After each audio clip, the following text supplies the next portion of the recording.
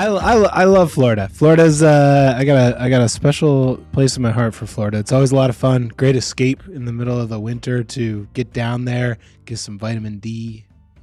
Well, I mean, I'm gonna pull a little credit here. You owe me about your Florida love because I'm the one who sent you to the Redneck Mud Park for that awesome photographic story that you created out of that. That was the foundation. You're absolutely right. I think that was the first time I had gone down there, I believe, before for Daytona, but that was the time down there when I was like, oh, this is, they talk about the Florida man on the news and all that. That. I was like, oh, this is the slice of life. Daytona's a little bit different, but yeah, that was such a eye-opening trip because I felt like I immediately knew so many of the locals who live down there. I want to ask you about it, but first we should probably tell everybody what we're doing here. This is the Haggerty's Never Stop Driving podcast. I'm Larry Webster, your host. I'm the editor-in-chief of Haggerty Media, and I've got Cameron Nevue with us. He runs our social media, but he's so multi-talented. He also takes fantastic shots. He writes. He does all this stuff, and this is brought to you by the Haggerty Drivers Club. If you want to support all this, please go to Haggerty.com and support us. You can also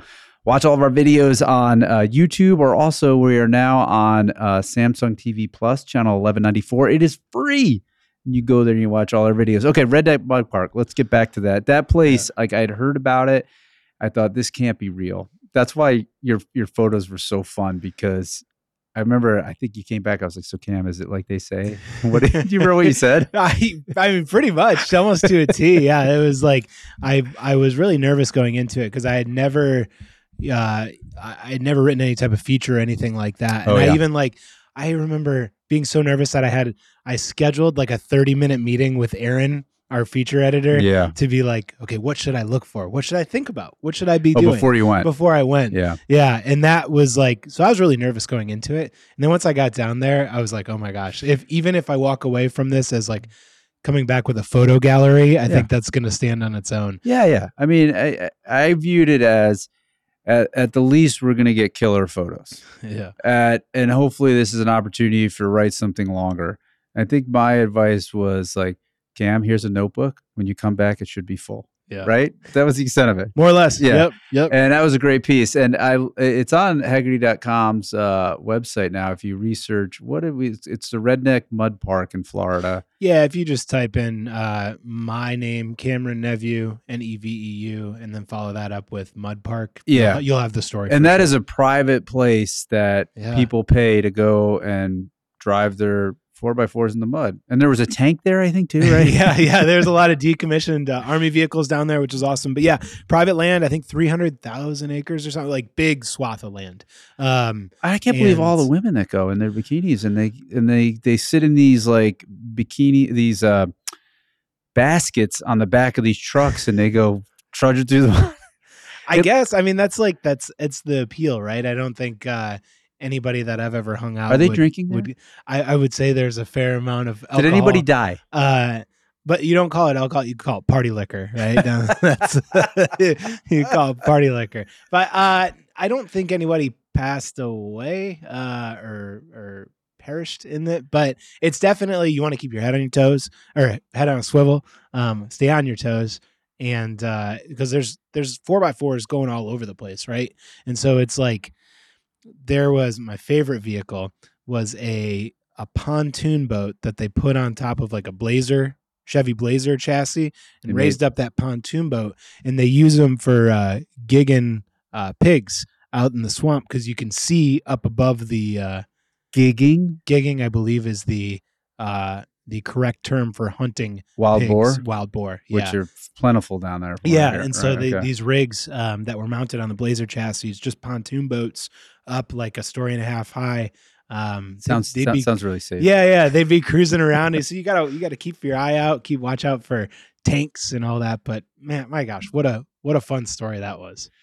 Yeah, I mean, some of the images. I hate to reveal my paternal nature, but whenever I send somebody, and you especially at something like that, I do worry about safety.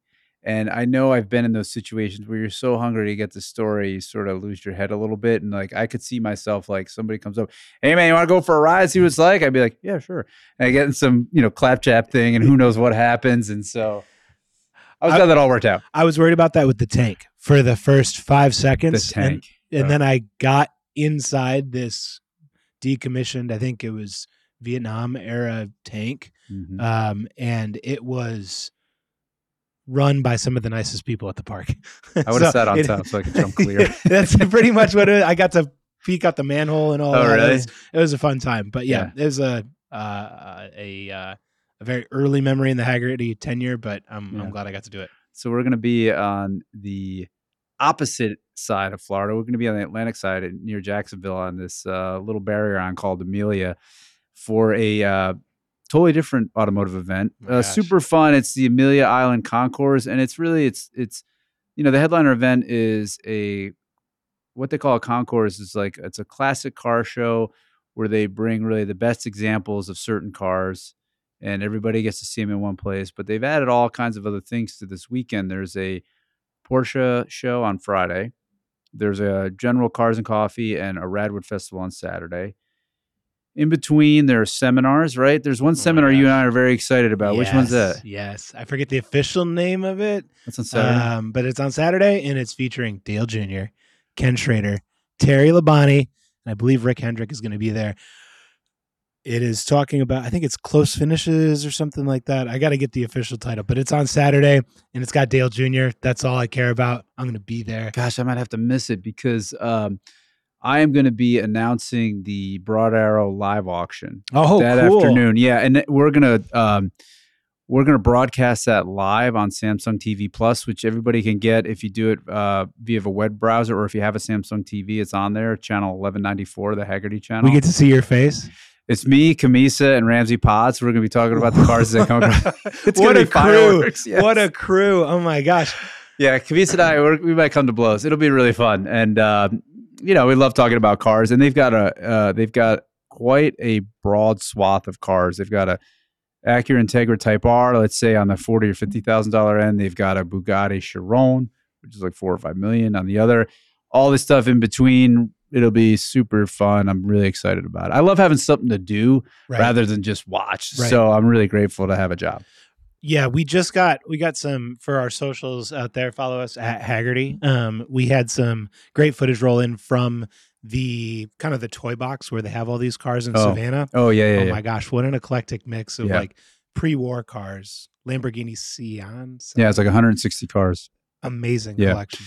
So that'll be fun this weekend. So if you're anywhere near the Florida area, please come join us. You can buy tickets as you walk up at the door. And if not, channel 1194, also Hagerty.com, our socials, which will be kind of bringing you the action if you can't be there. Otherwise, Amelia to me is always the start of the driving season. It's like this and New York Auto Show. It's like, spring is here. We're starting to get a little taste of some sun. We'll come back to Michigan. And these are the sort of like the big things that sort of break up my year for me. I know you're driving. Good for you. I am. And that actually, when that started, that kind of tradition of driving down there. Do you remember? I do. What car did you drive down there? Oh, were you there for that? Oh yeah, right. You drove it back. Was I there for that? Okay, so for anybody wondering, Larry drove down a Porsche 924. 924 turbo. Yeah. Gorgeous car. Oh, missed that thing. But pretty much a VW Beetle with a nice dress on. No, that's the 911. Oh, okay. Well, this is an Audi. Yeah. This is the Audi, right? Okay. It certainly wasn't the Porsche that I had envisioned driving back from Amelia. But getting to drive it back, that was really fun. Dude, you go ahead and make fun of me. I know what you're going to say. Do it. Tell me tell everybody what happened on that trip. So a friend of ours would put together this trip where you drive down the East Coast to the Amelia Island Concourse. You'd stop along the way, do some great roads. And my trip was pretty much a disaster. Go ahead, Cam. Yeah, so I inherited this car that had several issues going on with it. One of which was you had to disconnect the battery every time. You want to refresh my memory on what I had to do every time? All right. I want you to make fun of me for how often I was underneath that car along that week. Yes. We saw a lot of Larry's pant legs coming out of the bottom of this Audi Porsche. It was total disaster. So I bought this car for $5,000. It wasn't running, and it only had like 30,000 miles on it. And the 924 came out in the late 70s, and they made a turbo version. And this design is predated the 944. And I still look at photos of it. I'm like, why did I sell that thing? Really? They're beautiful. This clean little needle that goes through the air. But it was going to be Porsche's entry-level car. And so they used the 4-cylinder engine from Audi, and then they put a turbocharger on it. And when I got the thing, it was burning so much oil. I got it running, and then it was burning so much oil. I was like, uh-oh, I got an engine problem. And then I thought, you know what? I've never rebuilt an engine, but let me rebuild an engine. So, and then I said, I want to go on this Amelia Island drive. So I had the engine machined. I got all the parts, and I was rushing putting together an engine I'd never done before. I know. Yeah. You would think, how old was I? I was like 49, 48. I would know better. No. Right. And it was a really hard car to work on. Do you remember you were?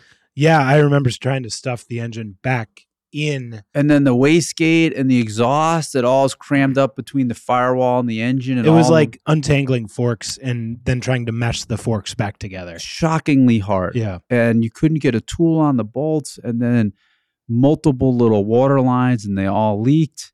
And I pretty much got it together the night before I left and said, well, it runs in the garage. Let's go.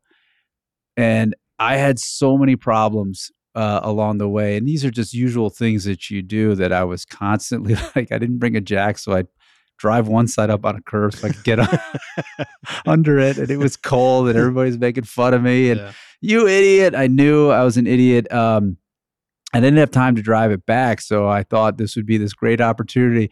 Hey, Cam, you want to drive this Porsche home from Florida? And that's what I heard. That's what I heard. I got tunnel vision. I said, yeah, absolutely. That sounds amazing. Yeah. So I don't know, about 2 hours north of Jacksonville. I was in Florida in the backwoods. I was alone. The whole thing almost came to a screeching halt when the car just died. And I thought, well, this is it. And I called the tow truck. And as the tow truck was coming, I had heard that these cars have electrical problems. And what happens is there's this plastic panel that holds the relays and the fuses. And I had a spare relay that runs the fuel pump, but what you get like these hairline cracks or something in the plastic fuse panel. So you can't really look at it and say, why isn't it working? It's just not. And while I was sitting there, I fabricated up a little jumper and I put it in place of the relay, fired it up, and the car ran. And I was like, here we go. There you go. Got back in it, hit as far as I could, and I got down there. But there were so many like kludges like that you had to know, because if you didn't pull out the wiring, I think the fuel pump would run all night and drain the battery. There was stuff like that. Like I had to give you this whole sheet. You had a list, yeah. Instructions. And I thought there's two things. I was like, well, on one hand, if I was in Cam's shoes, young, free trip, yeah, what the hell? See what happens. On the other hand, what did I just sign you up for? But in all seriousness, that trip went really quite smoothly. I mean, so long as you attended to this grocery list itemization. It ran well. Oh. Yeah. And that was a motor I built. And that was a motor that you built. Amazing. Oh my gosh. Hats off. Why did I sell that car? Damn. But some of those roads out there, and we were just talking about this before we went on air, some of the roads down there, and as you get through Georgia up toward Knoxville, beautiful roads, right? Right. So that kind of set the hook there. And yeah, I think every year between Daytona or Amelia, even did Sebring once, I typically make a road trip down to Florida just for fun, just to shake the cobwebs off. Yeah. And it's I love the Amelia Concourse because it's such a great way to reconnect with a lot of car people. You go to these shows and I feel like I'm home. It's not like I'm at a neighborhood dinner party where I gotta think I'm interested in sports when I'm not. I don't know. Yeah. But it's suddenly I go down to something like this. It's a big gathering. It gets, everybody out. And, right after this, I'm talking to somebody who will be down there with us as well, Richard Vaughan. Super interesting. Great guy. Yeah. Omnivore car person. He's a graduate of the College of Creative Studies. He studied transportation design. He's worked for Ford, Rivian, knows the automotive industry in and out. I was so excited to talk to him, Cam, because every time I see him at an event, he's here in Detroit, and we start talking, he peels back another layer of the automotive industry for me and explains it. And what do you mean by that? Well, there's so much happens behind the scenes, how they build cars, how they engineer them, what are some of the compromises. By the time, like in the journalist world, when you go to talk to a car company, they always give you the rosy parts. Yeah. Or you go drive a car on a press junket. I've noticed that they pick the place you drive it where it performs at the best. Oh my gosh, it's so curated. All those. It's all curated. Yeah. Great way to put it. So to hear from him and the backstories and stuff is super fun. That's awesome. I'm excited. We call that BTS content in the social land. Is that what it's called? Yeah. Do people behind the scenes. Oh my gosh. That's what I'm hoping to get at Amelia. I want to show Gavel's Fallen. I want to show. Oh, is that right? Yeah. I want to take people behind the curtain. So is that what the kids are into these days? BTS content all day, Larry. Really? Yes, absolutely. Why? I think there's so much that we do know with just general media and coverage. I think about you and I like NASCAR. Some of the best performing stuff that I've noticed on social with NASCAR is explaining, having actual people walk up banking and explaining the vertical of. Why is that behind the scenes? That's just like giving fresh information, like a way to show really how extreme this is. Another way to illustrate it. Yeah, I would say it's that, but it's labeled as behind the scenes because it's not in the natural coverage, right? It's not woven into you tune into your race, and that's not in there. So you filmed behind a BTS video of us in this room. We're in the Haggerty office in Ann Arbor, where we make the magazine, and we have all the magazine pages all on the wall. And you get the magazine by being a member of the Haggerty Drivers Club, and everybody seems to like it. So we spend a lot of time curating, perfecting, polishing. So you're saying all I really need to do is not make the magazine, just fake making a magazine, but it's BTS content. I'm good. Exactly. Just we should mount a GoPro to your forehead and next wall walk when you're shooting down covers or saying, I like this, I like that. Yeah. We should just stream that. That's it. Done. Got so much more time. I should do that. Okay. What else can we look forward to down in Amelia? Are there any cool cars that you've been looking at? Anything specific that pops out to you? That's part of the fun of it is I don't have the full picture of it. Oh. And that's on purpose because I like to be surprised. But they have two big awards. It's Best in Show, which is sort of like your not basic, but your usual concours, which is like pre-war stuff, Duesenbergs. But then they have this sport class, and what Amelia is known for is the race cars that they bring. Right. And since Rick Hendrick is he's a featured guest, honorary, whatever. Yeah. There'll be a lot of his cars there. And since he's been involved in NASCAR for 40 years now? 50? 40 years, yeah. The cars that he'll bring, the history behind them will be super cool. Yeah, I'm really looking forward to it. I love some of those 80s Monte Carlos. Yeah. Yes. I was almost named Monty. My parents almost my dad lofted that out there. He's like, "What about Monty?" And then Cameron was kind of like, as I understand it, Cameron was kind of a compromise because it was a more legitimate name at the time, and it had a little bit of camshaft, Camaro. Are you serious? Yeah. My dad wanted to name my sister Bel Air. Autorama is a crazy show, Cam. I mean, you've been there. We've both been there. We love it. The Autorama is where they award this thing called the Riddler Award. It is the most coveted award in the customized paint fabricator community. I mean, these people are artists. Yeah, it's pretty cool. And they, just from the contenders, I think it's called the Great 8, right? That starts out. They whittle it down to the Great 8. So just getting in the Great 8 is a huge honor to those folks. And they work really hard at it. We actually, we did a feature story on a Cadillac that had been customized, and it won the Riddler to see what goes into it. These are now $1 million cars. The hours and hours and years it takes to build one of these. And it's super fun too, because it's gotten to be very much like an artist patron model. Like the patron is the person who shows up with the money, and he hires the right craftsperson to do it, and they get to build the car.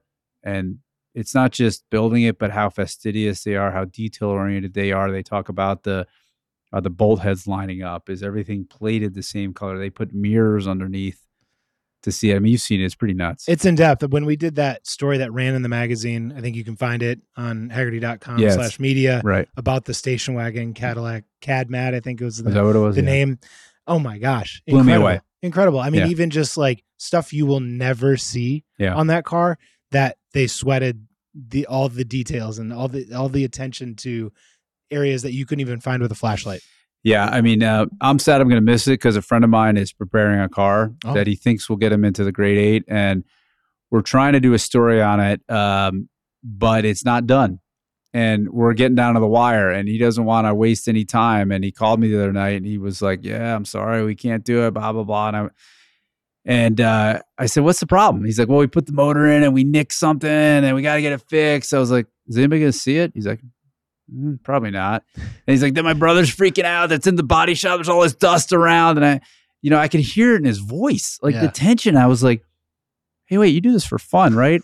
It's like, yeah, of course, This is fun. What's the problem? What's your problem? You lazy bones? So it's a bunch of folks like that really take a lot of pride in their workmanship. And it's the fun thing about it is, a lot of the trades had they didn't get the same status as a lot of the white collar jobs. And this was always the place where those folks were honored, and they looked to each other and gave each other the thumbs up or the thumbs down. It's a fantastic community. It's fun to be around them and talk to them, and everybody takes so much pride in their work. It's like, I find it very energizing, so I'm sad I'm going to miss it. Yeah, it's a good, if you go to Amelia this year, make a date to go to Autorama the next year and flip-flop back and forth. I mean, if you're within 3-4 hours of Detroit, you owe it to yourself to go to Rama. Oh my gosh, absolutely. 2 floors of craziness. Yeah. Well, Cam, I think we sort of covered it. Yeah. I want to get right to Richard Vaughan. He's such an interesting character. Give us all that background about the automotive industry, design, cars, all that stuff. I hope everybody enjoys it. Please, if you're listening to this podcast, give us a rating. We'd love to hear what you think and the feedback. It'll help us and spread the word. We're here to spread car love, preserve for the next generation. We could certainly use your help in that regard. So anyway, let's get on to Richard. Thanks, Cam. I'll see you in Florida. See you in Florida.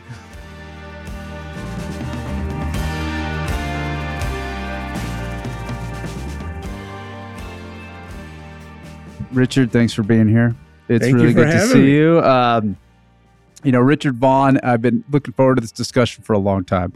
I see you in car circles here in Detroit. I'm always like, oh, thank God, because it's going to be a fun conversation, right?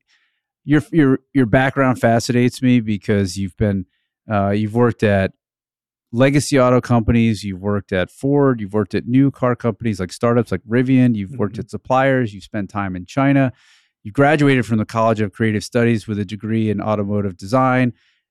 We used your expertise to tell us like how bad is it going to be when our 80s cars plastic turns to glass. So one of these. Thanks for coming in, by the way. And one of the things that you've spoken about, which I thought would be fun to discuss in a little more detail, was this. It sounds boring, but it really isn't. Is this revolution in automotive manufacturing that you've seen that I don't think people are aware of, and what that's going to mean in the future. And maybe if you wouldn't mind, just give the audience a quick summary of some of the things you've told me. Well, it's an interesting time to be in the car business.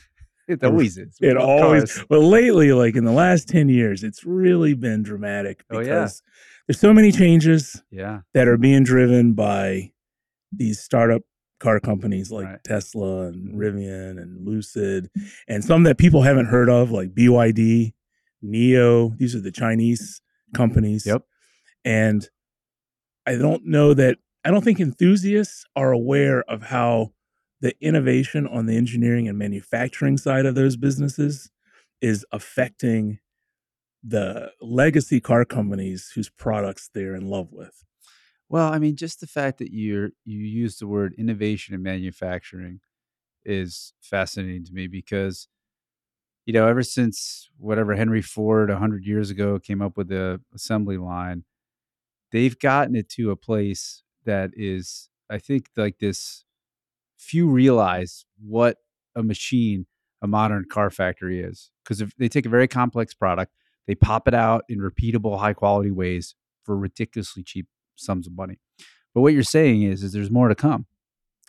There's more to come, and those developments are going to change the product offerings. Well, they already have changed the product offerings. What? That people like us who love cars can buy.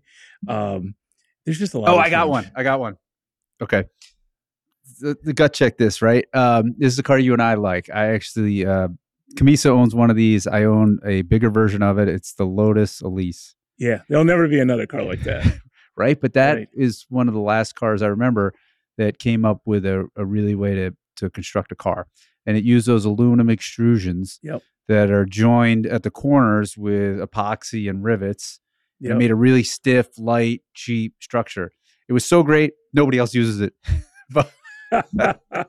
Well, the problem with that is if you crash it, it's toast. You're done, right? You can't repair it. Yeah, it's not repairable, really, and it's tough. But stuff like that, it's there are all kinds of innovations in body construction, and people, nobody cares about how the sausage is made, but what they care about is that the cars are affordable or not, and that's where some of these manufacturing innovations come in. So, for example, give me an example. You're talking. Okay. Yeah. So, if you've ever been in a car factory, you've probably been in a car factory. I've been in a few. Yeah. Every car factory has been the same for 100 years. You have a body that comes down the line. We call it a body in white. It's just a sheet metal. It's got paint on it. And then and there's stations, and at each station, there's somebody or two people on each side of the car that are doing something. So you get to a station, there's somebody installing seats on one side, there's somebody putting a console in on the other side, and they run around and put seats on the other side. And that's labor and that's cost, right? And time. It looks tiring. It's exhausting. Yeah. And it's difficult for the operators to do that because they're lifting things, even though they have lift assist. They're bending and the repetitive motion and all of that kind of stuff, right? So Tesla, and I think NIO as well, what they're doing is their body comes down the line now. It has no floor in it. So there's a line that's underneath where the main body is. And that line underneath has the battery pack, which has the wiring harness, the carpet and acoustics, seats and console already on it. And they just raise that into the body of the car. No way. And then they zip and some adhesive and you're done. There's not a station where there's 4 people installing seats, consoles, and instrument panels. That's done on the battery pack. Yeah, you just stick them on top of a platform, essentially. Right. Yeah, you're just sitting the body on top of a platform. So this is is this a skateboard, essentially? No. Because we've heard that when you think of a skateboard, that has propulsion on it. Right. This doesn't. This doesn't have propulsion. This is just the pack, which is the floor, which has all this stuff on it. I mean, think of the assembly time they're saving. And so that's why it's innovations like that. So wait, let me, if you don't back up, this is really interesting. Yeah. So instead of having to crawl through the door opening to install this stuff in a cramped cell of a passenger car, all of this stuff, the seats, the center console, maybe the dash, whatever, the carpet is installed on let's essentially say a flat platform that is the battery. Yeah.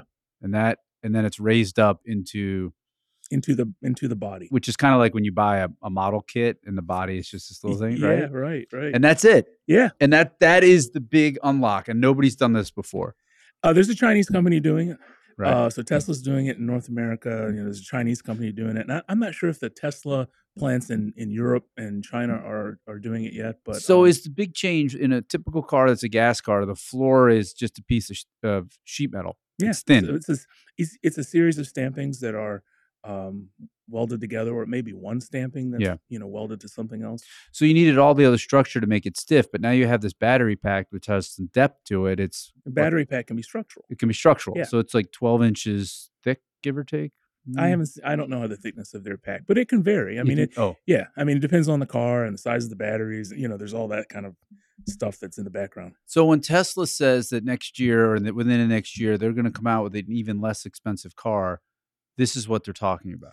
They're talking about driving the cost down through product design, designing the cost out of the product. Right. Rather than trying to figure out how to build a car and then, take cost out where the customer, sits. And it's a very different way of thinking. This is new. And another example. Car companies don't do this? I thought this was like. I know. What? You can't even legacy car companies can't even discuss these things. It's not. Oh, they're constrained by the We've never done force. it that way, and our factory's not set up that way. And no, we have to have a floor. We can't use the battery as the top. I mean, there's a lot of can't do it. Yeah, but I know there is, but there's changing too because a friend of mine works at the Sterling Heights Ford plant that is now assembling electric motors. And he installs the electrical service for what he says are these armies of robots. Mm-hmm. And he said they just have this one big room that is full of robots. He's like, they don't even turn the lights on. And he describes it's the creepiest thing ever because you open the door and all you hear is whoosh, whoosh, whoosh, whoosh, zzz, whoosh, whoosh, whoosh, whoosh, and you can't see anything. And these things are just operating in total darkness. Yeah. So that's like one of those things you talk about is how they're driving the cost out. But those are incremental innovations, right? Because we've had robots. This isn't new, right? Okay, right? All right. Those are incremental. We're talking about changing the fundamental way that cars are built. And another great example, and Camissa talked about it in one of the Carmudgeon shows, was Cybertruck. I mean, forget how it looks for a minute. It doesn't matter whether we like the way it looks. Let's get to that in a minute. This is a car that doesn't have a steering column, right? Yeah. And because you don't have a steering column, you've taken out all that weight. Taking out massive safety issues with steering columns. Sure. You can reduce the size of the cross car beam. That's the thing that the HVAC is attached to, and the steering column is traditionally attached to. I mean, these are major cost savings and innovations that also enable spaciousness, reduce NVH issues. There's all kinds of benefits to it. Yeah, that was my favorite part about that video he did. He did that really in-depth review. And you and I both know Jason. I've worked with him forever, and him and I've driven enough cars together that I know when he describes the way a car feels, I trust it. And this is one of 5 people in the world I trust. Even though he likes the Scirocco, you still to this trust day, it. I don't know how I do. Like every time I'm going to buy a car, I'll usually call him, and he'll be like, "Why would you want that?" And I'm like, "Well, because of this." He's like, "No, it's boring." I'm like, "Yeah, you're right. It is kind of boring." Anyway. So the way he described that steering, how the ratio, meaning the response from when you turn the wheel to how much the car turns is variable, and it changes on speed, and it sounds really discombobulating. And he said, no, you get used to it in a short order. I thought, well, it's like one pedal driving. You got used to one pedal drive. I mean, you've driven EVs, right? Yeah. And I know it's disconcerting at first if you get into an EV and you've never driven one, and suddenly you have to figure out that the accelerator pedal is also allowing you to brake the car. Yeah. So you're saying, if I get you right, you've worked in the Detroit automotive industry. I've covered it for many years. Whenever I'm around those engineers, they're always like, I'm always impressed.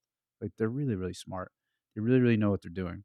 So I've always thought either I'm really dumb, which is possible, and they seem smart, but they're not. I think they're smart. Or these car companies are like Dilbert cartoons in real life, like these big bureaucracies of layers and layers that have just been added on over decades, which means a company like Tesla, which is 20 years old, has this really great nimble advantage. Is that sort of what you're saying? Yeah. So Tesla has a really flat organization. A lot of the newer companies have really flat organizations. There's not as much hierarchy. And I've heard that it sounds like chaos, but right, sure. Hierarchy, and maybe it is chaos. Who makes the call? Yeah. Well, I think you have to empower people at lower levels to make good decisions. That's a big difference. Whereas, I mean, true story. When I worked at Visteon, which was a tier 1 supplier, that means a big supplier that's supplying huge system level parts into a car company. We invented this thing called it was called Climate in a Box, which was a climate system that put all of the components of the climate system in one unit that was electrically driven and not belt driven. And so you could move this very small climate. So you had component. A fan, a heat exchanger, all that in all one. of the components of it were in this unit that could then be placed in electrically driven unit that could be placed in different parts of the vehicle. Sounds great.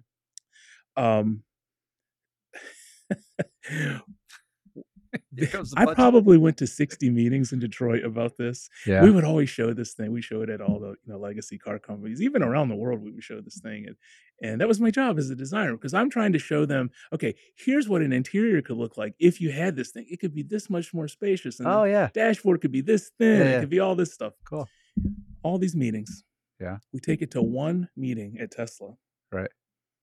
Elon Musk gets in the car. He says to my colleague, he says, I'm allergic to bullshit. Don't give me the sales pitch. Just tell me why I want this. This friend of mine that I work with, he explains it. Elon Musk gets out of the car and says, that's it. That's what we're doing. He just turns to his guys and walks out of the room. That doesn't sound like empowering employees to be. They're still having meetings about it in Detroit. People, this is 6 or 8 years ago we were meeting. It's sad. It is sad, isn't it? But the result of all that is, Tesla can lower prices, and they can lower prices and be profitable, because every time they come up with a new innovation, it lowers the cost of building the vehicle. Whereas the legacy car companies that are trying to build cars that, are affordable and people can drive, when they lower prices, they just lose money. It's unfortunate. They can't take the cost. They can't take the cost out, right?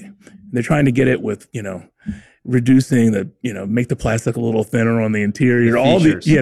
Features out. Oh my gosh, I'm so glad you brought that up. You got to bust this myth for us. This is what we've heard. We've heard two things about when a new car comes out. On one hand, don't buy it because there's bugs that need to be worked out, and That's they get probably worked true. out in the first step. On the other hand, I've also heard that those first early vehicles in year 1 or 2, they just came loaded with all the good stuff that they take out. And I bought a Ram 3 years ago, and I just replaced it with the exact same thing, and it feels cheaper. Mm-hmm. Am I crazy? Everything you just said is 100% true. Every now and then I'll see somebody like in the Hagerty classifieds or something advertising that, I've got number 6 built XY, whatever the car is. This is the 8th one built. I'm thinking, I don't want that. You don't want that junk. But it has the nicer materials, the thicker but you will leather, have the right? more. Absolutely, it will. Yes, if you look at any car from the first year, it's going to have better stuff in it than the same car 3 years later. And that's the game. Yeah. Oh my gosh, does every car company pretty much do that, or the Japanese? Because I feel like Honda's pretty consistent, or do they do it too? They're all doing it. They're all doing it. So what's the sweet spot? Do you want the car? I'm making year 2. I'm making year 2. They figured out how to build it. It's not held together with Loctite. Right. I've seen that. Oh, really? Oh, I've seen. You wouldn't believe the way some of the early cars get built in manufacturing plants. No kidding. And it doesn't matter how high tech a plant is. Right. It doesn't matter if it's the latest, greatest technology. There's always, like, at the end of the production line, some huge guy with a sledgehammer that's trying to bend the door so it fits. A real sledgehammer? Oh yeah, they're hitting the strikers. Oh yeah. People are like twisting the doors and doing all kinds. That's the nature of manufacturing. And then 40 years, these cars get to us, and we're afraid to drive them in the rain. Yeah, right. Or you go to car shows and people are obsessing about it wasn't this way in the factory. They didn't use that fastener. I've been in car plants, but you've run out of something, and they've sent people to Home Depot to buy something that they need so they can get to the end of the day. Some screws or something like it's. Oh my gosh! Yeah, it's. I bought this '73 Camaro once, and this was. Yeah, it was when my third kid was born, so it was 15 years ago. I took out a loan to buy it. It's $22,000, and it said it had 22,000 miles. And I thought it looked legit. What do I know? And I remember I got it home, and I was looking at the door jambs. This is the area when you open the door and you see it. And at the seam where the flat would meet a vertical panel, it was just looked like somebody took bathroom caulk and just sprayed it in there. And I thought, oh, I blew it. Look how this is such a hack repair job. And I took it to somebody and said, okay, yeah, I thought this was original, but this looks awful. What's it going to take to fix it? A guy looks at it, he goes, oh no, that's how they came out of the factory. Yeah. We call that mastic, that rubberized stuff. Everywhere. And he's like, yeah, they just slopped it in there. I see people on Bring a Trailer all the time posting pictures of their paint meter readings. Now listen, I actually wrote the paint standard at my last job at Rivian. So I know a little bit about paint, and I see people posting paint meter readings all the time. Paint meter readings don't mean anything. They don't? Cars get repaired in the factory all the time. Oh. You've got 20 cars coming down the line. 2 of them are going to need some kind of, paint repair, or one of them has a small dent. They've got the PDR guys on site. They come there and it's that frequent, 2 out of 20? Absolutely. Things happen. You got thousands of people interacting with the vehicle as it goes through the processes. You can get scratches. You can get all kinds of things going on. Look, let me quiz you, or let me explain what I know about a paint meter. You can tell me how wrong I am, because I just got one too.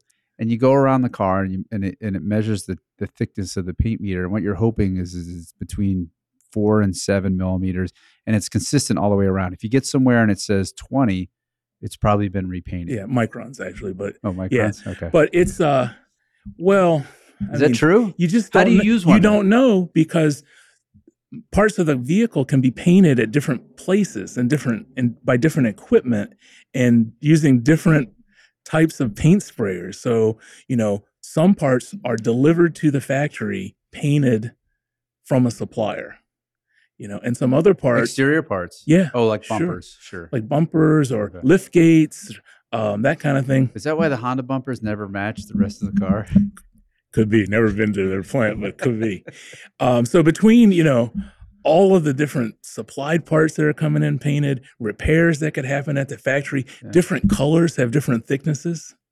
So, like, for example, white is always applied. It's a thicker product than, say, a red. So there's all kinds of things going on. So I see these guys on Bring a Trailer. They're like, look, it's all this, it's been in an accident. You don't really know. Somebody who but if actually, they're all consistent around if they're the whole all consistent, car, that's a good sign. You're good. That's a good sign. Okay. Well, at least you have that to fall back on. Yeah. Is there a minimum number you want to see?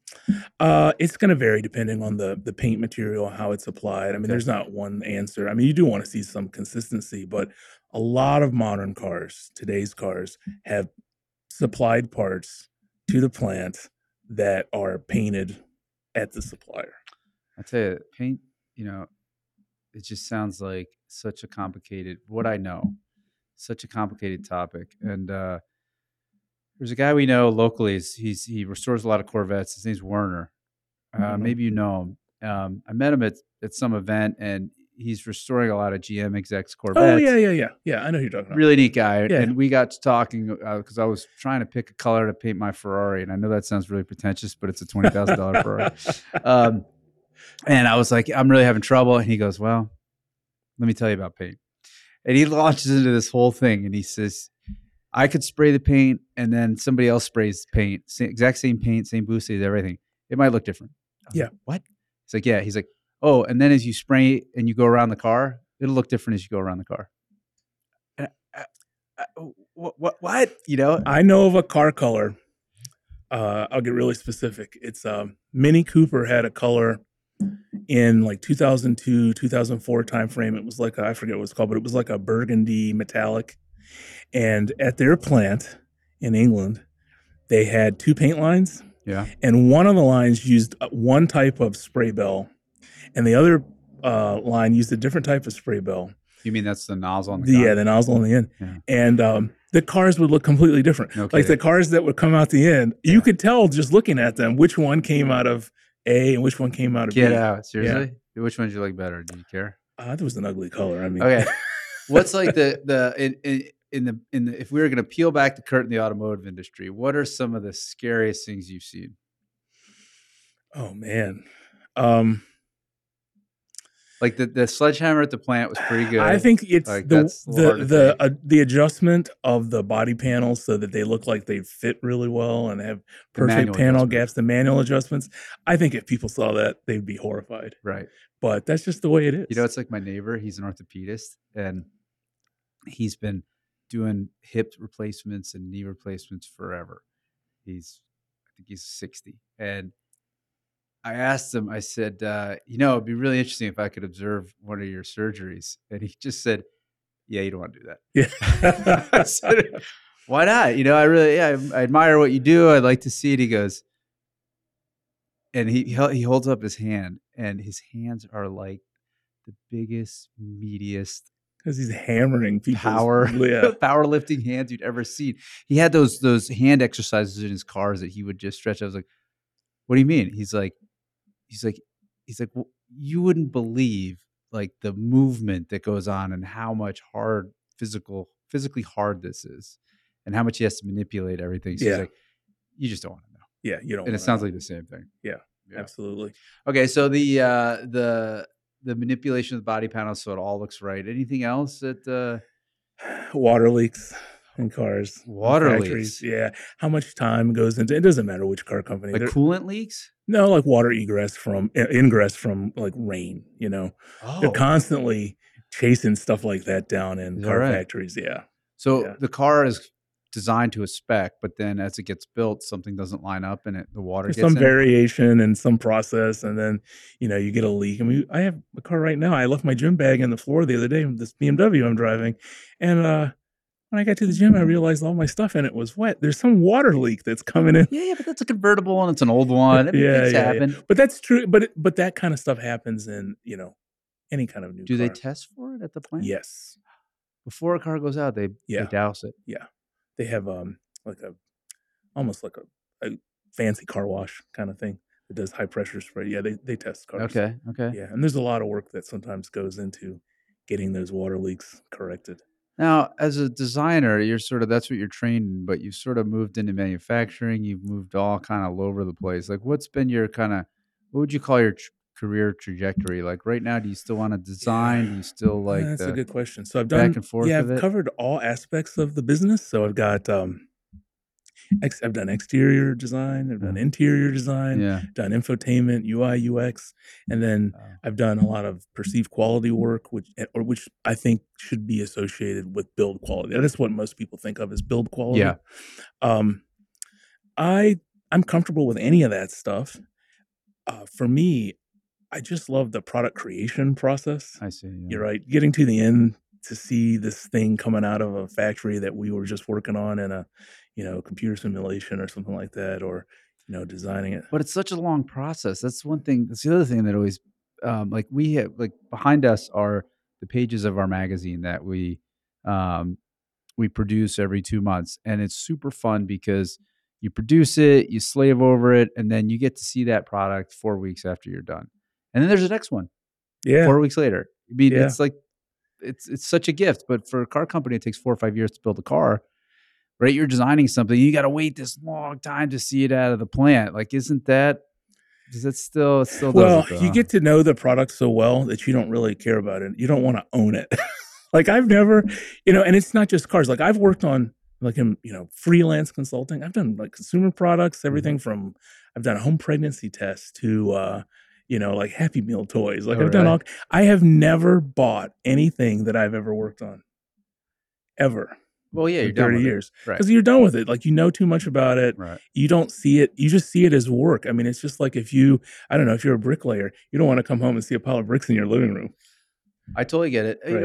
Let's talk about designers, because it's having been around the car business long enough, like you guys you're sort of like the Swiss Army knives of, I don't know, car company execs. Like most designers I know, they work on cars, they love cars, they know cars. There's sort of they're not just like engineers, where engineers really kind of stick to the mechanicals. They don't really have much expertise in design. They might have opinions, but like, gosh, the designers, the ones I know, like you guys understand all aspects of the car. And I don't know if it's the training or if it's just sort of like your brains work that way. I mean, when did you know you were going to be a designer? Me? Yeah, you. Personally? Early, like single digits of age. Growing up where? Virginia. Where in Virginia? Richmond. Oh, yeah, Richmond. Yeah, nice place to visit. It's beautiful. Yeah.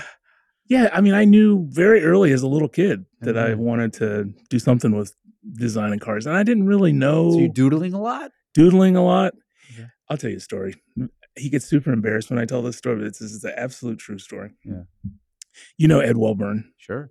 Head of design. Well, he's retired now. He was the global VP of design for General Motors. When I was around 12, there was an article about him and some other car designers in Ebony magazine. Remember Ebony magazine? I do remember Ebony, sure. I don't think they still print that, but anyway, when you're 12, you think everybody's going to talk to you, right? Yeah. So somehow I, went to the library and I got the address of General Motors, and I wrote him a letter. No kidding. Explain. I sent him my sketches, like a stack of bad sketches, and much to my great surprise, he and a couple of other guys, a guy named Sam Mayers, who was one of the key guys who designed the Fox Mustang. A woman named Emmeline King, who was a designer at Ford. A bunch of these guys got together and they invited me to come to Detroit. How old are you? I think by the time that all unfolded, I think I was 14 the summer that I came. And I got to go on a tour of Ford Design Studio. Yeah. When I was at 14, my parents didn't have the money for a plane ticket. I had still never been on a plane. How did you get there? Did your folks have enough money? My parents indulged me, and they flew me there. Oh, they flew you out there. Did they go with you? My dad did. Oh my gosh. So Ed Walburn, he arranged a tour of the GM Design. Really? I'm a little kid, right? I'm running around the GM Design Center. He's showing me clay models and all this kind of stuff. And so, he had done the same, right? Yeah. Yeah. He wrote to GM early in his youth, and they wrote back. Yeah. Okay, keep going. Sorry. So that's why I always, people ask me, if kids ask me, I always try to help, because you just don't know how you're going to impact somebody's life. So this was a life-changing visit for you. Right. So you landed in Detroit. Coming to Detroit, go to the car studios, went to Ford and GM, met the executives, had lunch in the executive dining room. You did? They had executive dining rooms back then, if you can believe it. Wait, can we back up? Because the design center at General Motors, you went to Warren, right? Went to Warren. Yeah, one day, went to Ford a different day. Okay, I've only been in that place a little bit. It's sort of off limits. I don't know. Can you describe it? Because that is the Mad Men era done to. It is the best. It's gorgeous. Right? I mean, as a designer, architectural masterpiece. It's designed by Saarinen. Who's that? He was a designer and architect, and he designed some of the most beautiful mid-century modern structures and furniture.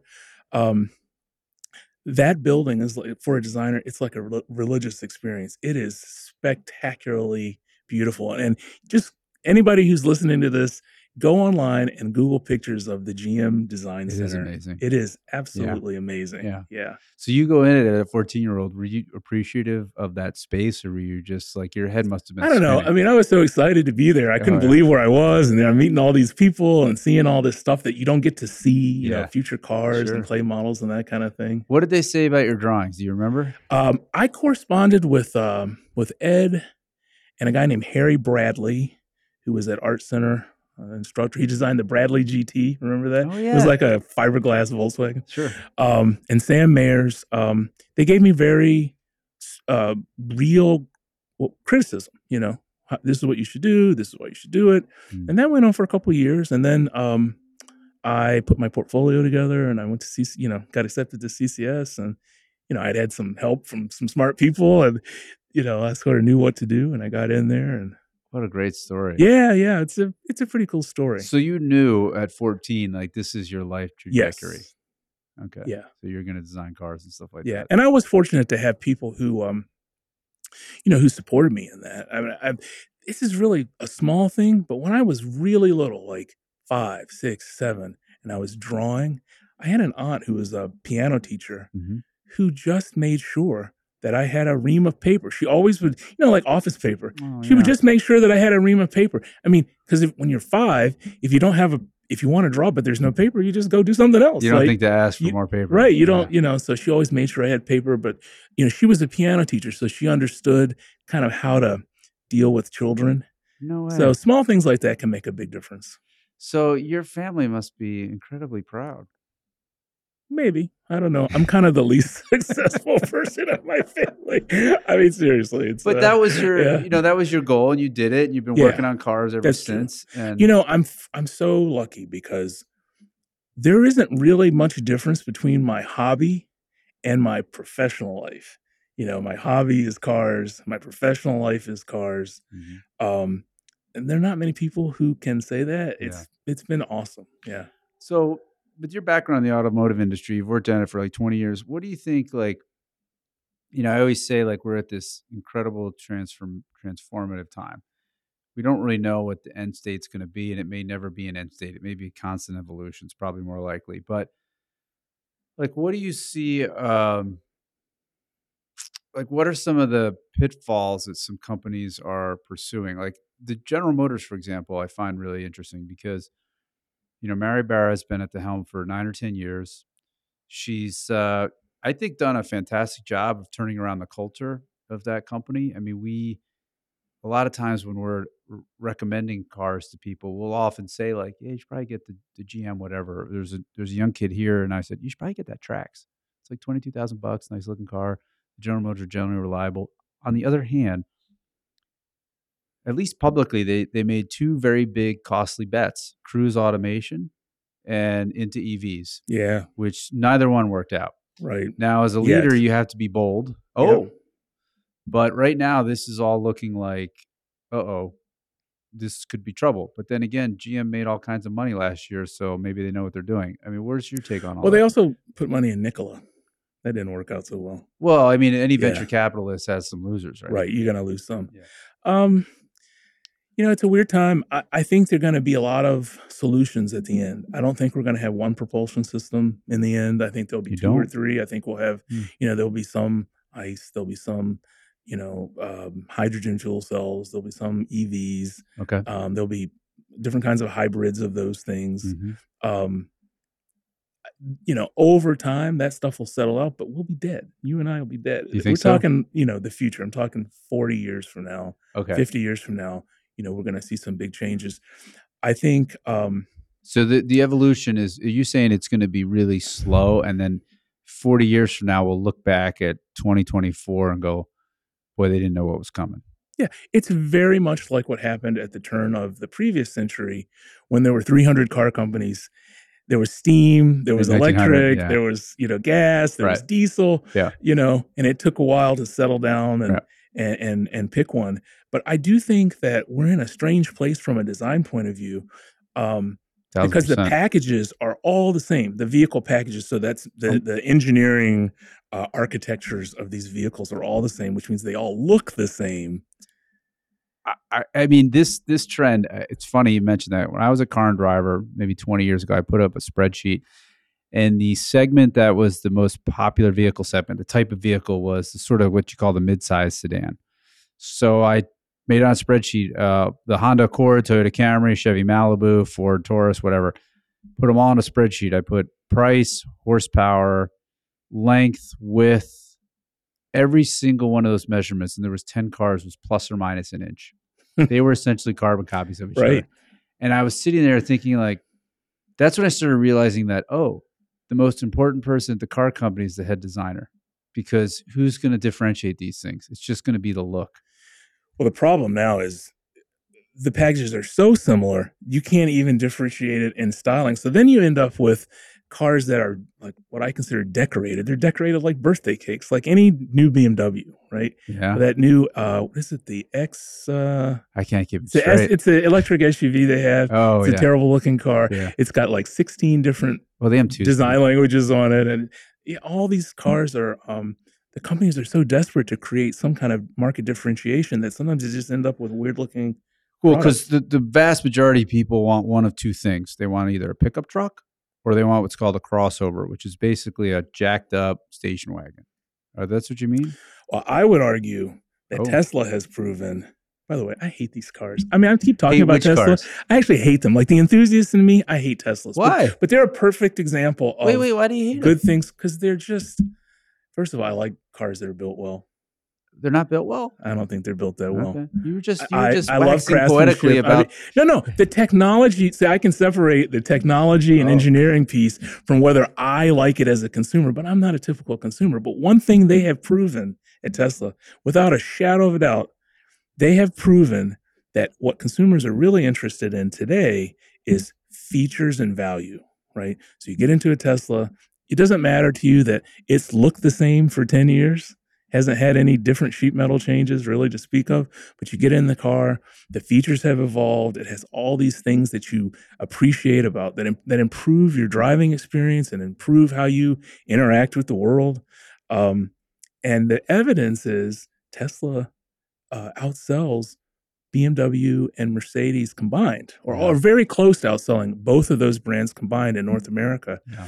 And yet they haven't invested in new sheet metal. I mean, I can't even keep up with how many different Mercedes models there are.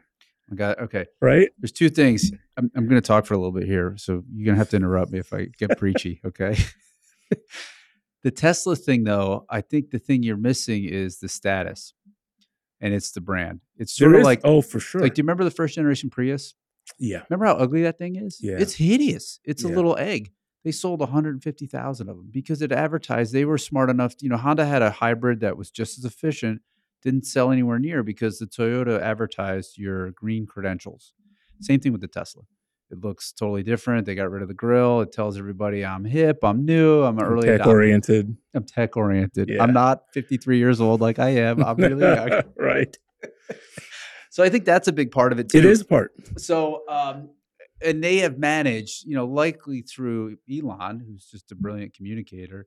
And I don't mean brilliant like a good communicator, but just he gets the word out really well, whether you like what he says or not. So I think that what a brand says about a person is above and beyond a bigger meaning than the most interesting thing about what you're saying is that they've done that without advertising. You have never seen an ad for a Tesla.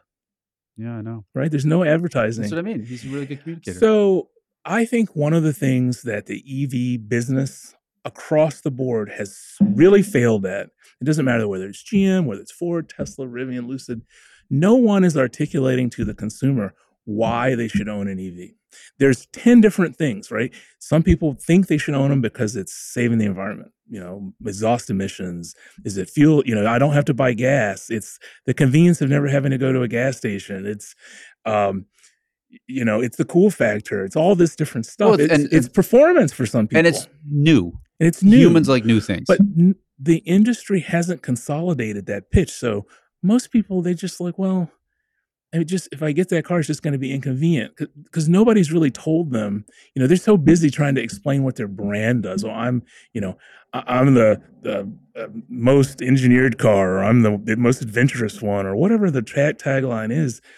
Nobody has said, Mr. Consumer, you should buy this car because it saves carbon emissions, or whatever the mission is. Why do they need it? It's just not being communicated. But we're in this cycle where we're saying, like, as pundits like me, I'm supposed to judge whether or not this is working or not. I'm not going to judge it. I'm just going to tell you like some of the facts. They sold almost 1 million EVs last year. Most of them were Teslas. You're talking about North America. Yeah. Yeah. Something's working. Yeah, absolutely. No, that was my original point. Total new cars was 14 million. Almost 10% were EVs. So you've made my point for me. So Tesla is 60-something% of that million. They sold 500,000. Yeah, in North America. And they haven't really changed the product. They keep evolving the feature set on the inside of the car. Why does that surprise you? The Toyota Tundra has not changed for 20 freaking years. The 4Runner, same thing, hasn't changed for 20 years. They had a good formula. They had a formula. Yeah. And people keep buying it. Like you look at a 4Runner, they still sell 100,000 of those things. It's a 20-year-old car. And every time I look at it, I'm like, that looks really cool. I go drive it. I'm like, holy smokes, this thing's really old. People still buy it. They don't care. Well, they know that the one attribute that really matters is its reliability. If you buy a 4Runner, it's going to be here after the atomic war, right? It'll be cockroaches and 4Runners. Yeah, it gets really complicated. So, I mean, as we speak about this, and those points you brought up, 10 years, the Tesla hasn't changed. The competition is coming. Like, all the logic tells you, they are in trouble. I remember saying that 10 years ago. Like, they're overhyped. They're this, they're that. And who's in trouble? Wait, who's in trouble? Tesla. They're not in trouble. I know. They're the second most profitable car company in the world. Exactly. I mean, it's sort of like whatever they're figured out. Those cars, I'm gonna, you can make fun of me for this, but like they lowered the prices of the new ones. So what did that do? That made the used ones actually really cheap. Yeah. The supply, as we just said, is really high. Yep. And there's some question about what it might cost to replace a battery, which means secondhand Teslas are cheap. $20,000. Right. And that is a pretty compelling $20,000 car. It really is. How do you do better than that? I don't know. You're going to get a used Corolla? I don't know. Corolla's great, by the way. That's a great car. Yeah, Civics and Corollas are really good. Yeah, really good. But you're not going to get all the electronic driving assistance features and, all that kind of cool stuff that people want. Okay, so one other thing I wanted to speak to is when you said was like, you think Tesla is outselling BMW and Mercedes. Yeah, you didn't look it up. It's very close. Yeah. And by the way, with 3 models.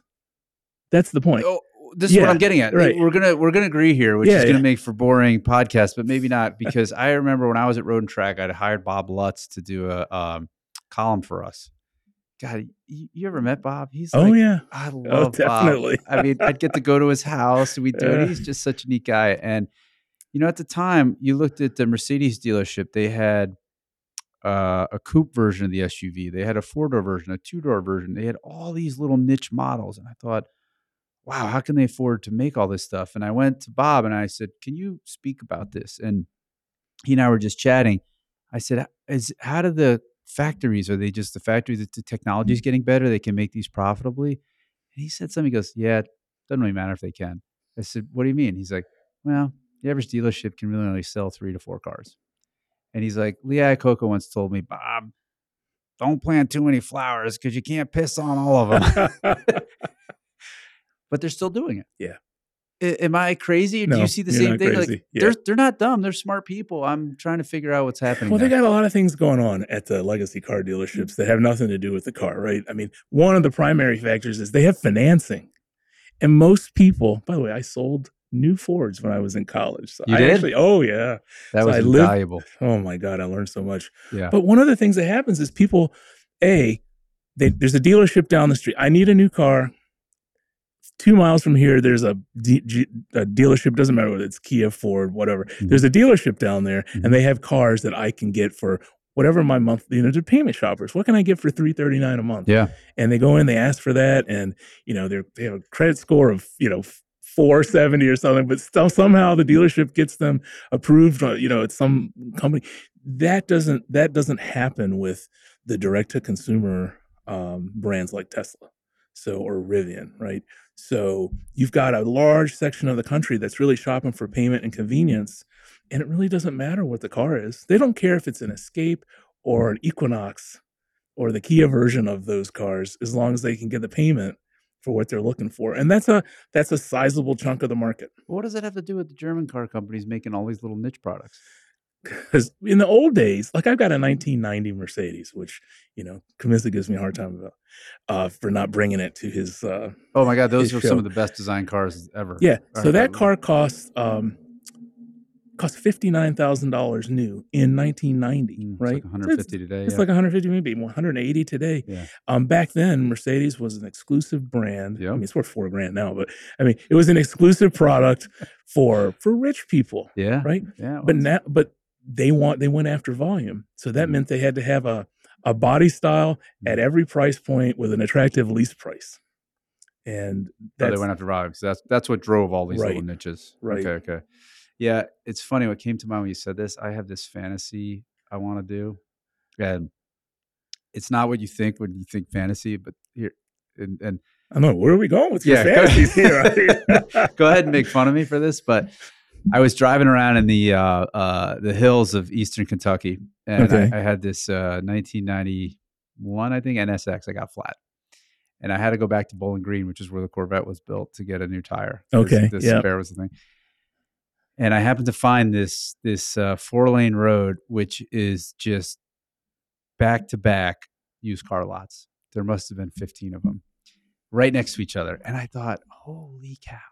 Like, this is commerce dog-eat-dog right here in Bowling Green, Kentucky. And how does one differentiate from the other? And I just was like, all I could think about was how I was telling one of our younger guys, this guy, Max, I said, listen, Max, I want you to work here, but if I were you, I'd seriously think about being a car salesman at one of these lots for a summer. There's a book. There's a book there. I am convinced the characters you will meet, and Max, you have the talent to write such a book, but That is one of my dreams, to go down to this place in Bowling Green and spend the summer trying to sell cars and write about that experience. You can't believe the stuff that comes in there. I bet. When I was in college and I was working at Universal Ford in Richmond, Virginia, a woman came in. I'll never forget. She wanted to buy a sand color, I call it retirement beige, this sort of sand colored Ford Taurus. I've been liking that color lately, by the way. Old, right? And back then, like, you had to fill out the credit application manually, and then I would turn it into the finance manager. And I get to the part where I have to ask her what her occupation is. Mm-hmm. I said, "Man, what's your occupation?" And she looked at me. She said, "I burn babies." What? And I seriously, excuse me, I don't even know what to say. Yeah. She says, "Yeah, I run the crematorium at the funeral home, and I do the babies." I mean, the things that are happening in these car dealerships, like, you have on a daily basis, like, humanity is happening. Yeah, it's like that's what I mean. It's like a dog-eat-dog fight for survival as a business case, and then, I mean, I imagined so many things that there's probably regulars that come in all the time, and they're big characters. Yep. I mean, these is what I'm saying. These are all, like, I'm fantasizing about the stories I could tell from these people. Yeah. And then the folks that come in with the hard luck story, and what could I do? And I mean, all kinds of back and forth, that it would just be I think you could get a real view of humanity, a real clear view of humanity through a used car lot in Bowling Green, Kentucky. Absolutely. Maybe that's the title of my book. Especially the ones that are the buy here, pay here a lot. Yeah. What does that mean? You can buy the car there, and then you pay, you make payments to the dealership, so you're not dealing with a bank. Yeah. And we have a lot of those in Detroit. Right. And then they have to repossess them, right? That's a whole nother business. Yeah. Oh, yeah. You don't want to be in that business. That's dangerous. Especially in Detroit. Yeah, there's all kind of riches. Are you seeing anything in, I wanted to circle back to the Cybertruck. Yeah. And as a designer, it's a very polarizing thing. We both know the Franz, the guy behind it. Franz von Holzhausen. Yeah. Yeah. Talented guy, worked at Mazda and things like that. So what's your take on it?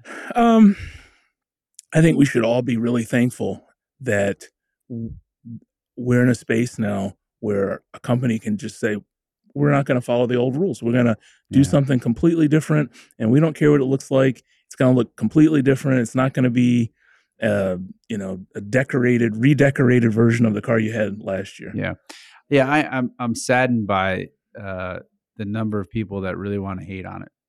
Yeah. And I saw these short videos about it getting stuck in the snow. It's a piece of junk. And I remember showing it to my son, and even him, of course, he's my son. He goes, "That's so stupid. They just put the wrong tires on it." I was like, can you imagine if every time an F-150 got stuck in the snow, like, somebody would post it, I just, I don't understand why anybody would rain on somebody else's parade. It's a new kind of creativity. It took some real courage to put it out there. Just awesome. Everything's political now. Yeah. And, people either want to love that product or hate it. Right. I don't think it's beautiful. I'm not in the love it for its looks camp, but I love the fact that it exists. Sure. Right. It's here. What's new that you've noticed that you really admire in the new car space? Yeah.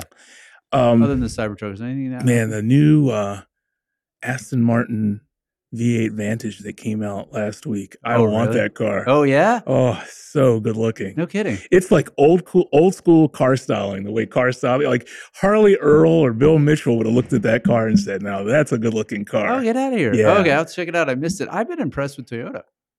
The new Prius is gorgeous. Absolutely sensational. Did you see the Crown? Yeah, I saw one for the first time in traffic this week. I mean, where did this come from? Yeah. I mean, Toyota of all companies. My college roommate, Bill Tregoski, who's the chief designer at Toyota, he's got one of those on orders. Like, he could get any Toyota, but that's the one he's getting. The new Land Cruiser looks pretty cool. Very cool. We drove the Corolla. I drove the Corolla GR with the Morizo edition. Yeah. Right. Best hot hatch ever made. Brilliant car. I went to Palm Springs last year and rented a loaded Corolla. Mm-hmm. I could not believe how great it was. Exactly. Yeah. It was really, to get a better car, you have to spend double or triple the money. Yeah. When people say, like, what kind of car should I buy? My friend was asking me. I was like, Honda Civic Si. Yeah. He's like, what? I'm like, oh no, really refined, super fun. Yeah, it only has 200 horsepower, but what else do you need? Quiet, great to drive, lots of room, practical, and it's under 30 grand. Yeah, and it looks good. It looks good. Yeah. They really did a good job, I think, with the design of it. I'm sort of impressed with the pickup market, how that continues to proliferate. And I wish they weren't so big. It's gotten a bit stupid how big they are. Like I said, I drive a Ram in the winter, and I have a big box trailer. We tow to racetracks all the time, so I have to have a pickup. And I love this thing until I got to park it. and the one you have, I think they're even bigger now. I mean, you have one that's a few years old, right? Like, no, I just bought it. Okay. Yeah. It's huge. They have, of course, multiple lengths of those. Like, which version do you have? Well, I mean, I got the crew cab, so it has you got the big one. It's got a huge cab with a short bed. You're not going to be parallel parking that thing downtown, right? It's a monster. Yeah. But, if you tow, you need it. Like, if I didn't tow, there's no chance I would be in a full-size pickup. And they make, there's a Ranger, there's Colorado, there's the Maverick, the Tacoma, there's the new Frontier. There's this mini pickup segment is, again, pretty healthy. Yeah. So there are alternatives. And some of those are incredibly cool, like the Ford, the Maverick's the small one, right? Yeah. That thing looks incredible. It's really nice, isn't it? Fantastic piece of product design. Yeah. And it's like, it's in the low 20s, and shocker, people really want it, and they can't build enough of them. Yeah. They don't make It's money affordable, and it looks great, and it doesn't make any bad social statements about you. It just says, here, I love this thing, and I like a cool looking car, and this is really functional, and it's really a icely done product. Yeah. Well, it's been fun talking to you. Did we miss anything we should cover while we're here? Well, I do think Ferrari FF shouldn't have been on the Haggerty. All right, let's get into it. Come on, I can defend this all day. The bull market. Okay, so let me back up. I love those cars. Every year, God damn it, everybody's a damn critic. Every year for 7 years, we've published a list of cars that we think are going to improve in value, or they're going to appreciate a little bit. And the whole point is, we're going to show how cheap it is to own a classic car, because you can buy this car, enjoy it for a couple of years, sell it for about what you got in it. We called it the bull market list. And this year, you can see all this on Haggerty.com/media, or even better, become a member of the Haggerty Drivers Club, and you'll get it in the magazine wrapper that we spend a lot of time perfecting. And on this list was a car called the Ferrari FF. We had a lot of debates about this too. We were first driven by the data, and the data suggested that this thing had fully depreciated. This car was super cool because it had real size back seats, a V12 engine, and this four-wheel drive unit, which I think is why you're going to take me to task for this car. In most four-wheel drive, you have a couple of drive shafts, or you have power routing from the transmission to the front axle. This thing actually put this little transmission at the front of the motor to drive the front wheels. They call it a power takeoff. It's got 2 speeds, kind of this neat thing. The cars are gorgeous. They sound incredible. What's not to like? I love the car. Yeah. So what's the problem? It breaks. And it's $40,000 to fix it. And it keeps breaking. That part is not, the new ones, the new PTU is as unreliable as the one you took out of the car. Okay. So fair. But what you're suggesting is the reason it's on the list, right? Those luxury cars depreciate like freaking crazy because they're expensive to repair. Depreciation. What do you mean it's a miracle? Like, I mean, I tell people all the time, through the miracle of depreciation, you too can own the car of your dreams. Yeah. I will say that I think. So your beef is, if you buy one of these, the car may appreciate, but you're looking at a potential $40,000 the appreciation repair. Doesn't cover your repairs. Yeah. Wait, every used car is a dice roll. Yeah. But if what you're looking for is a front-engined V12 4-seater, I would put my money on, as an enthusiast, the Aston Martin Rapide. That's what I bought. I wanted the FF, but I got the Rapide because the Rapide is reliable. Says who? I've owned 2 of them. You've owned 2 of them? Yeah, I'm on my second one. I mean, it is the most gorgeous 4-door sedan ever most made. Beautiful 4-door sedan. Great power delivery. It's special. It feels special when you drive it. You're not going to see one on every corner. You won't see that on an FF either. Yeah. But it's totally reliable. You can go, it was from the Ford era of Aston Martin. I mean, I think that's a great alternative. Did you get in the comments on our website and suggest this? Like, so this information could be valuable to people? I didn't want to hurt your feelings. You just want to complain. Yeah, I just want to complain to you in person. Yeah. I mean, it's the challenge of what we do. Yeah. In that, we have to make choices, and it doesn't mean it's one or the other. It's always all. My whole life has been bad automotive choices. I bought the wrong cars my entire life. So yeah. I live in a house of bad decisions. I don't throw stones. Are you sure? I mean, we hear different things from different people, right? I once almost bought a F-355 Ferrari. Oh, yeah. Brilliant sounding car. That was the first Ferrari that was really it's sort of like a livable car. It has a 5-valve per cylinder engine that revs to 8,500 RPM. Sounds insanely good. And they were cheap. This was like 15 years ago. They were like $45,000. And our friend Colin Comer, he said, look, he pulls me aside. He's like, don't be an idiot. I'm like, what do you mean? He's like, I got a friend who's got 8 of these motors in his shop waiting for valve guides. I was like, wait, what? He's like, yeah. He's like, and they crack headers and they do this and they do that. I was like, well, the car's been out for long enough. People have solved all this, right? He's like, no, it scares me out of it. Then they go up to $150,000. Yeah. And I talked to another guy, an independent, and he's an independent repair guy. So what does he say? Nah, not that bad. Because he wants me to buy it. He wants you to buy it so you can fund his kid's college. Totally. Yeah. So I don't know what the truth is on some of this stuff. And there's so much internet baloney sandwich that when somebody says, yeah, the power takeoffs go, I'm like, no, I know a lot of people with 50,000 miles on these things, so it can't be that bad. I want to be really clear. I'm going to buy a Ferrari FF. Oh, are you? I'm going to buy one. It's going to be like an ugly color that nobody wants because I like all the weird stuff. Yeah. But I think, from a financial point of view, like I don't think it's good because you're going to be fixing it all the time. But that's the kind of stupid decision I make all the time. Well, I think it's, the dealers, the Ferrari dealers are almost their worst enemies. Because, I have this $25,000 308 GT4. It's the cheapest Ferrari you can get. You've heard all the stories. But I also owned an F430 stick. Brilliant car. I really liked it. The reason I sold it was I would take it to the dealer and they would scare me into a $10,000 service. And then I tell the people I know at the Ferrari factory and they'll say like, what?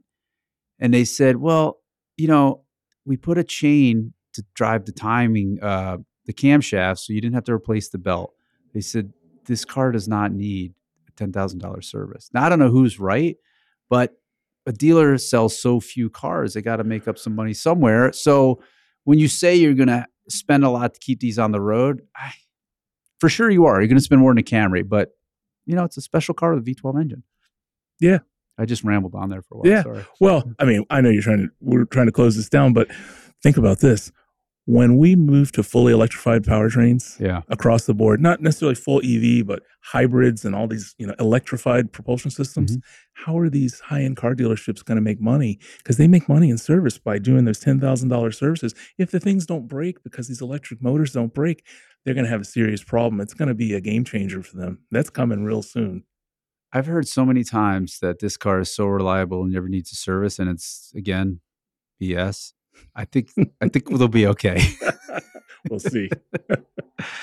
Hey, it's been super fun to talk to likewise. you. Is there anything we could point to? Any website of yours? Anything you want people to see while we're here? Or anything learn more about you? You're a fascinating guy. You're a bon vivant, as you say. The bon vivant and raconteur. Yeah, nobody wants to know anything about me. I mean, I'm on LinkedIn, but no, I don't have a website or anything. Yeah. Hey, well, thanks so much for coming. Hey, everybody, thank you so much for listening to this episode of Never Stop Driving.